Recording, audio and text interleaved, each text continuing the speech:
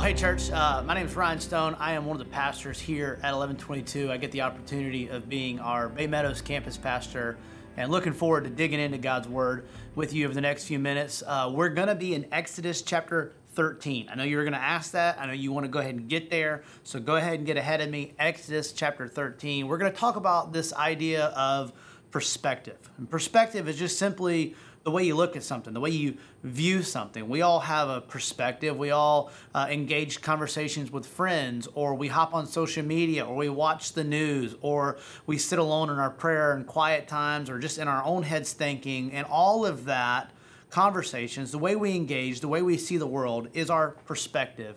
I remember when I was growing up in elementary school, we found this book in the library, and it was this book, and like the first page would be a really close shot of like an apple or an airplane or maybe a flower, and then you turn the page, and on the second page would be the wide shot. So the first page was always so tight you really couldn't figure out what you were looking at, and the second page would show you the whole page. And so I remember the first time we went through that book, I was so frustrated because I got everything wrong. My perspective was always wrong. But then in other times when we went back to the book, all of a sudden, because I had seen the bigger perspective, I was able to see what exactly was going on. Maybe it was a bug's wing, and I was able to see that. And I even remember growing up, I'm a little bit competitive, so I would find the book, read the book, and then I would go find somebody who hadn't read the book, and I would try to challenge them to a game of who could guess what. Totally cheating, but I won, so that's all that mattered.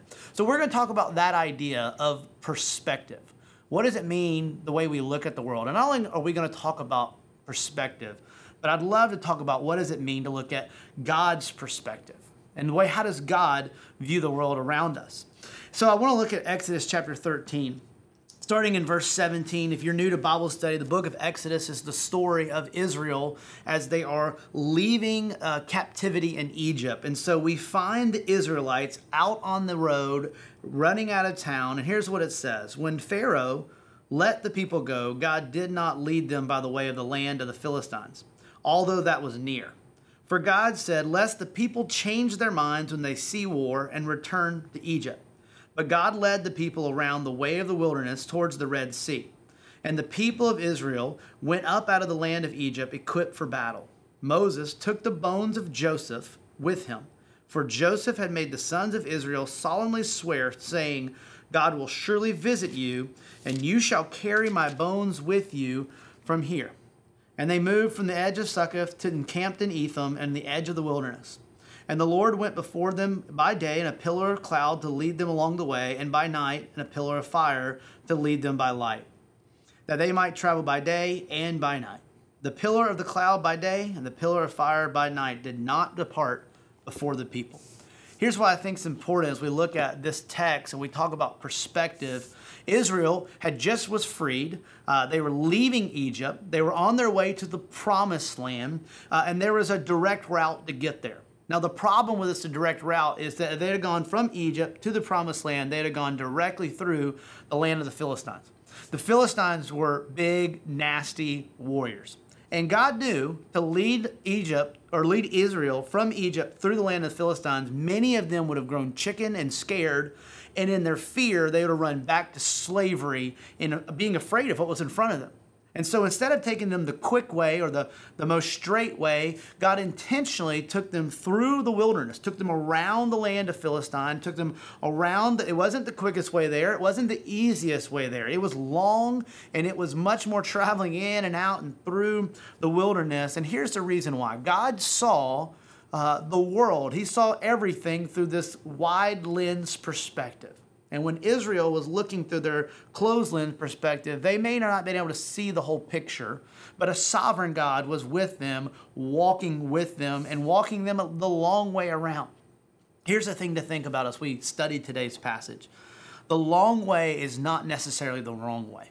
Man, we need to hear that in 2020. The long way to get somewhere is not necessarily the wrong way. And sometimes God takes the long way for our good. I know from my own personal experience, having walked with the Lord and been in many tough situations, that sometimes it's the long way that produces in us character and produces in us a steadfastness that we would not have developed any other way. For us, for me and my family, we've got many stories from where we've walked through miscarriages, we've walked through losing my dad, and we've walked through seasons of blessing, and we've walked through seasons of just seemingly pain. And always over and over again, it seems like those seasons of pain are places in which God slows me down long enough to remind me He loves me. And that's kind of what 2020's been. Sometimes God will take us the long way somewhere for our own good. So I want to just spend a couple minutes in this passage saying, what happens when we develop a perspective, a God's view, a godly perspective of the situation, the circumstances we find ourselves in?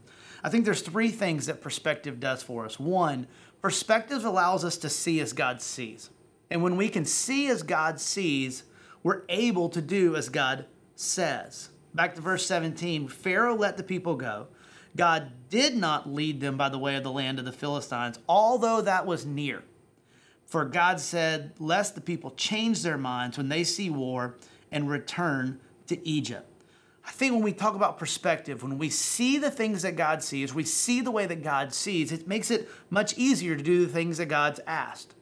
I know in my life, it seems like there's been times where God has asked me to do audacious things, whether it's to forgive someone I don't really feel is forgivable, or whether it's to make a move, make a decision on selling a house or buying a house, or whether it's for me stepping out of what would have been a football coaching career to go into full-time ministry, or whether it was to get married or have children, or whether it was to be a part of planning the Church 1122. In all of these areas, seemingly the question that God had for me was audacious and big, and honestly, pretty scary. But what I've learned is that when the longer and the more I can lean into God's perspective, the more I can ask, not why am I in the wilderness, but God, what are you saving me from? In 2020, the perspective, the question has been this, not why is 2020 so weird, but maybe, God, what is it that you're trying to speak to me? I know looking back, and even though we're still walking through COVID, there was a season in which we were in pretty heavy quarantine.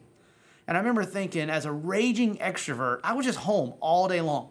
And I think my wife was ready for me to go back to work, or go back to the office at least. And I just remember day in and day out having all these really special moments with my family. To walk together with my wife, to teach our youngest to ride a bicycle, to spend more time doing family worship and prayer and watching movies together. And these unique times that we're like, man, this seems so weird and seems so awkward to be in this quarantine. And yet in that, God wove something in my family that we'll always cherish and always look back on in 2020 being not only the year it was so weird, but also being the year that we got to spend so much time together. I think it's really easy, whether you're the Israelites walking through the wilderness or whether you're us in a season like 2020 with the political climate and all the things going on, I think it's easy to get focused on why are we in a wilderness? But perspective allows us to step back, and instead of staring at the trees, it allows us to step back and go, God, what are you doing here? What are you teaching me here? God, if I could just see as you see, I could walk and do as you say. Second thing perspective gives us is it gives us the ability to trust God even when he doesn't seem trustworthy.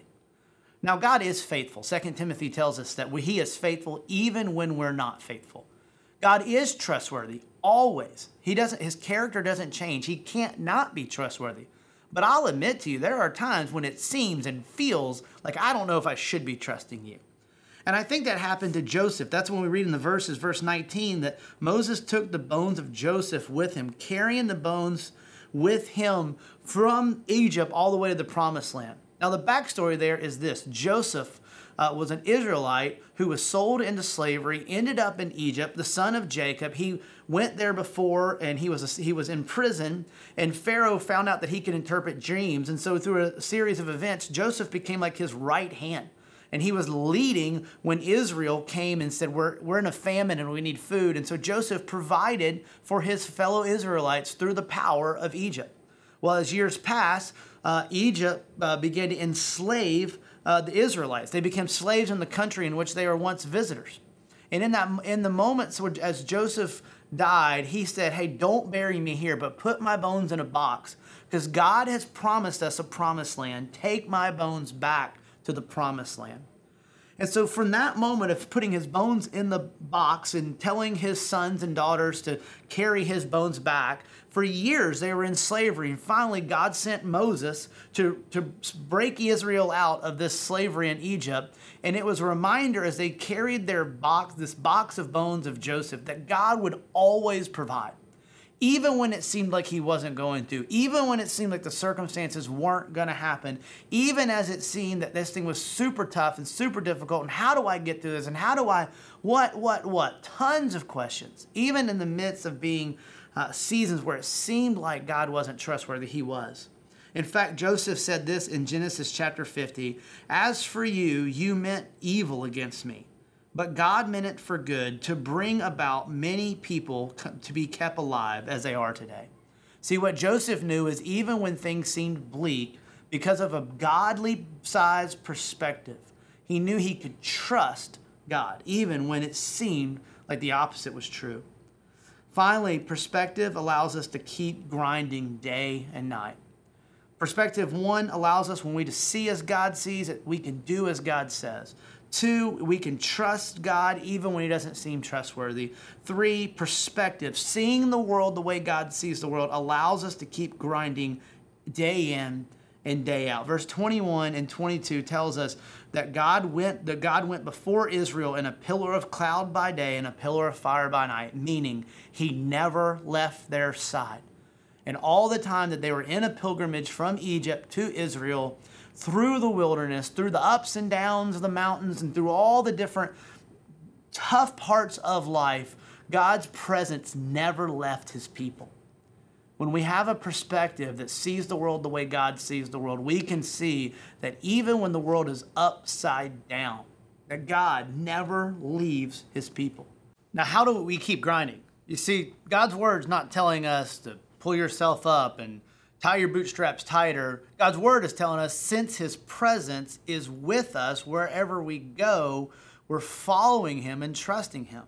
I think one of the ways that we keep our eyes focused, our perspective focused on a God-sized perspective, is that we dig in and we cherish God's word. Psalms chapter 119, verse 105 says this, "Your word is a lamp to my feet and a light to my path." I think one of the best ways we keep our perspective and kind of a God-sized perspective is that we trust God's word to show us and to lead us really just kind of as far as we need to go. I don't know if you've ever been in the woods at night when it's dark. And I want you to think about this. Like a dark night, you're in the woods, trees are covering you, clouds are covering the moon, dark, right? The kind of dark night that you can't really even see your way out of the woods. You know how to get out, you know where you're at, but you just can't see where the trees are at. So you turn your flashlight on. Now the flashlight doesn't illuminate the entire woods, right? It doesn't illuminate everything that you can see. What a flashlight does is show you just enough perspective, just enough distance that you can walk a little further and walk a little further. And what you know is that what you can see is leading you to a place you can't see yet.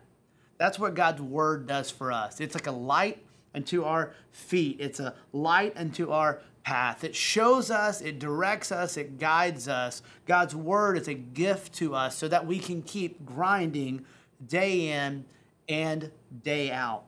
And so I want to encourage you as we walk this season out together, as we walk through 2020 together, as we walk through the political climate, as we walk through all the energy in the news and social media, as we walk through times of loneliness, as we walk through times of sickness, as we walk through times of ups and downs, and even in some of the insecurities and fears we have with our jobs and our lives and our family.